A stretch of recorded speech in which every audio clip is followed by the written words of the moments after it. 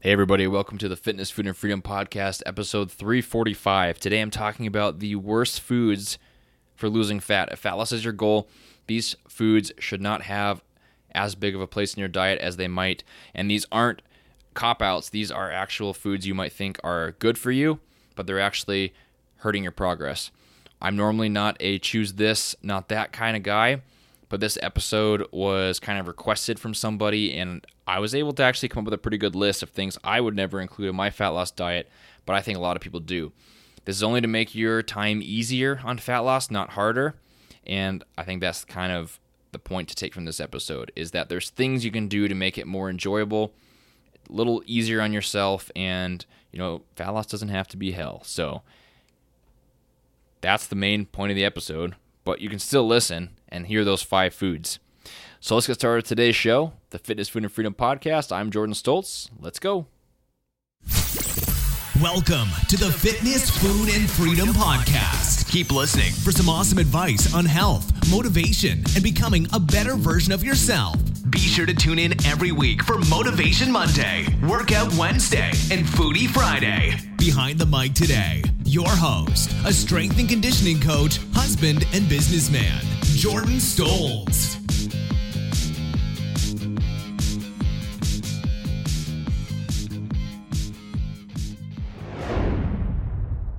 Hello, everybody. Jordan Stoltz here with a Foodie Friday, talking about fat loss today, going off of kind of Monday's episode where I talked about accelerating your weight loss. One of my points with accelerating your weight loss progress was to limit your food intake and only be able to eat certain foods. I classify them as whole nutrient-dense sources, but I wanted to go a little bit further on that. Kind of was requested to go a little bit further on that about foods I would include in a fat loss diet and foods I would stay away from. So the general categories, I'm going to give you those first because I think that's a bigger takeaway than the actual foods. Because it's not that these foods are bad, it's just that they inherently are going to make things a little more difficult for you.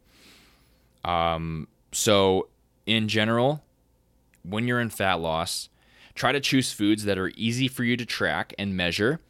Try to choose foods that are very filling and foods that help you stick to the plan, right? Those are very generic categories. Lots of nutrients is really important as well in fat loss, and it's important all the time, but in fat loss especially, since you don't have as many calories that you're consuming. But those aren't the specific foods. The specific foods are maybe ones that might surprise you. I think that they're part of a lot of people's diets, and they're part of my diet right now because I'm not in a fat loss goal, but I think that these are things that might throw you off, and you think they're making a good difference, but they're actually hurting you. And these are big mistakes I see all the time, right? If I'm looking at people's food trackers, seeing their food diaries, reviewing that with them, I'll sometimes try to remove these foods, and oftentimes you're met with some opposition that, no, this food's good for me. I like this food. I heard it was a superfood. This is good for me. This is, a way I get my protein, something like that. And it's sometimes hard to remove those foods, but it is all to make things easier, and it's to make things more enjoyable on fat loss because it catches up to you, right? You might think that you're doing fine on your own method up till week 5 or 6 or something, but somewhere around that point, around the 1 to 2 month mark, things can get pretty difficult, and it's good to have a strategy. So food number 1 is ground meat. And ground meat is actually a staple in my diet. And ground meat, saying that out loud in a podcast microphone, it makes it sound kind of gross, doesn't it? Ground meat. Ugh. I kind of say, I'll say like, oh, I'm going to have some ground beef with lunch, which for some reason sounds fine when I'm walking over to the fridge. But if I say ground meat into a podcast microphone wearing headphones, it sounds pretty gross. I don't know.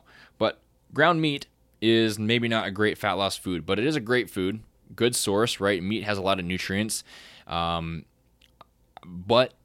ground meat is really easy to eat. So I'll say that. I mean, I could probably eat easily a pound of ground meat, no problem, as long as it was maybe with some sauce seasonings and even some rice, right? But ground meat is not filling in the sense that it just doesn't take you a long time to eat it.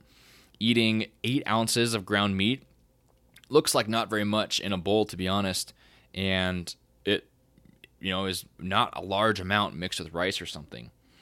Now, if you took that same amount of protein, let's say the protein content is like 60 grams of protein in that ground beef, and you took that same amount and put it towards something like steak, chicken breast, fish, pork chops, something that you have to chew. I mean, that's really all it is. And you have to cut and you have to cook, and it's going to be a little bit more time consuming. And side note, I do cook my ground meat. But that's going to be way more effective to have to chew your food. I mean, it's really as simple as that it takes you longer to eat. It's more satiating to have to chew, and it's more satiating to have to kind of work for your food a little bit, right? It's like eating 100 grams of protein with milk versus beef jerky, right? Which do you think is going to be easier to do? Probably the milk, right? The beef jerky, eating that much protein is going to be really hard because you're going to be chewing that. It's going to make your jaw sore. You're going to be tired of the strong flavor, all that. So not a fan of using ground meat in fat loss diets. Try to have meat that's lean first, and then also that you have to chew and cook. The second one, I started writing down candy bars, cookies, stuff like that, because I was thinking about calorie-dense foods. And there's nothing inherently wrong with calorie-dense foods. Foods that have a lot of calories or not a lot of food volume. But the general recommendation I would have if someone asked me what kind of foods on a fat loss versus muscle building diet, I would say for fat loss, you want high volume foods that aren't calorie dense. And the opposite is true for muscle gain for the most part, is you want more calorie dense foods, less high volume filling foods, right? A high volume food would be like a salad. That would be very high volume. Huge mixing bowl, not that many calories. A calorie-dense food would be like a Snickers bar. A lot of calories in a very, very small amount of food in your stomach, right? The amount of space it takes up. I didn't really like that as a category because it's such a generic concept, so I put underneath it anything you can't practice moderation with, which is the point of why I limit people's food choices sometimes and why people say sugar makes you overweight, right? Because it doesn't directly cause obesity or even cause you to gain weight at all. Sugar won't do that. What will do that is eating too much of it, and it just so happens that yummy food is something that is easy to eat a lot of, and it's easy to overeat. You know, the age-old advice back in the day when I first started getting into nutrition and fitness was to never combine carbs and fat, and that's not, there's no science behind that, and I recommend you do it because it's really yummy to have both at the same time. But the reason for that is that it's way easy to overeat calories if you're combining those things, right? Because you're packing a lot of calories in something like a cookie, right, that has 10 grams of fat and 25 grams of carbs, a couple protein in one little tiny cookie. You can eat a dozen of those at Christmas time throughout the day here and there, not even think about it, and you are, consuming 2,000, 3,000 calories of cookies without even your meals counted in there. Whereas something, I don't want to be this guy, but something like carrot sticks or celery, not saying you should be eating that at Christmas time out of a tin while everyone else is eating cookies, but that is going to be something you can practice moderation with, because you're not going to want carrots after a while. So that's really the point of that, is don't include foods, don't even have foods around that you can't practice moderation with. Cookies aren't bad, but in a fat loss diet, you have to be able to stop at 2 because you don't have enough calories to eat more than that. And if you can't stop at 2, if you're going to be eating 8, maybe you shouldn't be eating those at all. So food number 3 is high-calorie fruit. This is very specific because it's something that I'm eating a lot of right now and something that I see a lot of people eat in fat loss diets and are shocked at why, it's maybe causing issues. And I'm going to include avocados in the fruit because I actually don't know if an avocado is a fruit or a vegetable or what it is, but I'm going to include that in there. So high-calorie fruit, the other ones that come to mind are like mangoes, grapes. Those are both really high calorie. Lower calorie fruit would be things like berries would be the best, probably. Watermelon, excellent. A banana would be a high calorie one, just kind of going through the list. Apple would be lower calorie. But the high calorie fruit, not very filling, a lot of nutrients, but not very much food volume, and you're not getting very full from it. And it's something, unfortunately, that people sometimes think they can eat almost unlimited amounts of, or they get a pass because it's fruit. They don't have to measure the amount of grapes they're eating because they're grapes. They're good for you. But grapes actually have a ton of carbs in them. Not that the carbs are bad, it's just easy to overeat because the grapes are yummy. It doesn't take very much of them to get 40, 50 grams of carbs, and then all of a sudden you're way off of what you thought you were. So stick to the low-calorie fruits in fat loss, and you'll definitely thank yourself. Avocados, a lot of fat, terrible fat loss food. Unless you really, really enjoy them and they fill you up somehow. They don't me, so I'm putting them in that list of a high-calorie fruit you shouldn't eat in fat loss. Number 4 are foods that are hard to track. And this is something I talked about on Monday with my lasagna example. So you go to a restaurant and you look at that menu and they have lasagna on the menu. So you order the lasagna. Now, how do you track the lasagna if you're tracking your food?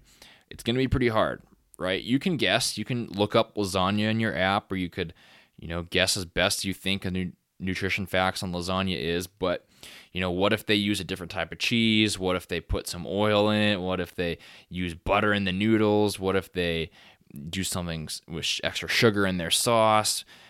How big is the piece? How many layers is it? How much meat is there in there? It's really hard to track because you have to dissect it.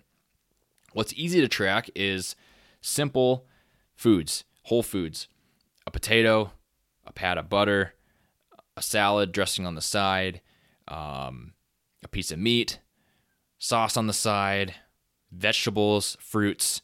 Very easy to track. I could go to an all-you-can-eat buffet and actually track my food very, very accurately if I was able to limit my food choices to those types of foods. Single ingredient items, I guess you'd say. Sometimes that means taking away some of the yummy foods, but hey, it's something maybe you can't practice moderation on. So you can still include those things, but those are going to make it a lot harder. So I'm going to put that in the worst foods for losing fat. And I mean, to be completely transparent, I would include things like pasta dishes, lasagna, cookies. I would include that in my fat loss diet because maybe I can practice moderation with them, but it is going to make it way easier, less stressful to not have to try to dissect those things. The last one is the big one. I mean, I've talked about this before. Pretty much any article that has anything to do with this topic is going to list this one, and that's liquid calories. You shouldn't be drinking your calories. I mean, if I'm saying you shouldn't eat ground meat because it's less filling than whole pieces of meat, or avoiding high-calorie fruit because it's less filling than lower-calorie fruit, you definitely shouldn't be drinking calories. And for sure, not things like alcohol, fruit juice, sodas. Cutting out those is going to cut down calories so much by themselves. Now, it goes a step further, though, where I want to include protein shakes in that because some people will have trouble hitting their protein, and they use whey protein shakes to get there. I do the same. Drink whey protein a few times a week, probably. But if you are having trouble with staying full, switching out that whey protein powder for chicken, fish, that's going to definitely fill you up a lot more, right? Just not ground meat. But if you're having 50 grams of protein from a protein shake, that's one blender bottle, right, with 2 scoops of protein in it. But if you're struggling with hunger on fat loss, try substituting that for chicken breast. Make the chicken breast taste good. Don't boil it. It's not going to be chocolate or cookies and cream or whatever other flavors you like of protein powder.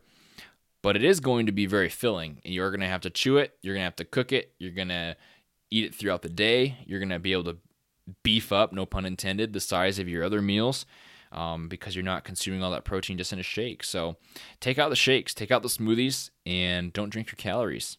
So those are the 5. I knew this episode would be a little bit shorter going into it because I didn't want to spend too long on each one. Pretty basic episode, but hopefully it's enjoyable. Ground meat, anything you can't practice moderation with, high-calorie fruits, foods that are hard to track, and the liquid calories, the dreaded liquid calories. That's the 5 worst foods for losing fat. Hopefully this episode was helpful. I was able to provide you with some insight, give you an idea on how to make your diet easier. I'm all about adherence. all about sustainability, trying to make a plan that is quick and as painless as possible. And those two things sometimes don't go hand in hand, but there are things you can do to help yourself out. That's it for today, guys. Episode 345 of the Fitness, Food, and Freedom Podcast. I'm your host, Jordan Stoltz, and I'll see you guys next week. You have a good weekend, and if you have any suggestions for show topics or questions you want me to answer on the podcast, reach out on Instagram at StoltzFit through the DMs, STOLZFIT on Instagram and YouTube, or you can send me an email, jordanstoltzfitness@gmail.com. I always link those two things in the description of the podcast because I want you to be able to find me and ask me your questions. Thank you for listening to another episode, and I'll talk to you guys next week. Thank you for listening to the Triple F Podcast. Please leave a 5-star iTunes review and share the podcast with your friends and family. Tune in next time for more great tips on fitness, food, and freedom.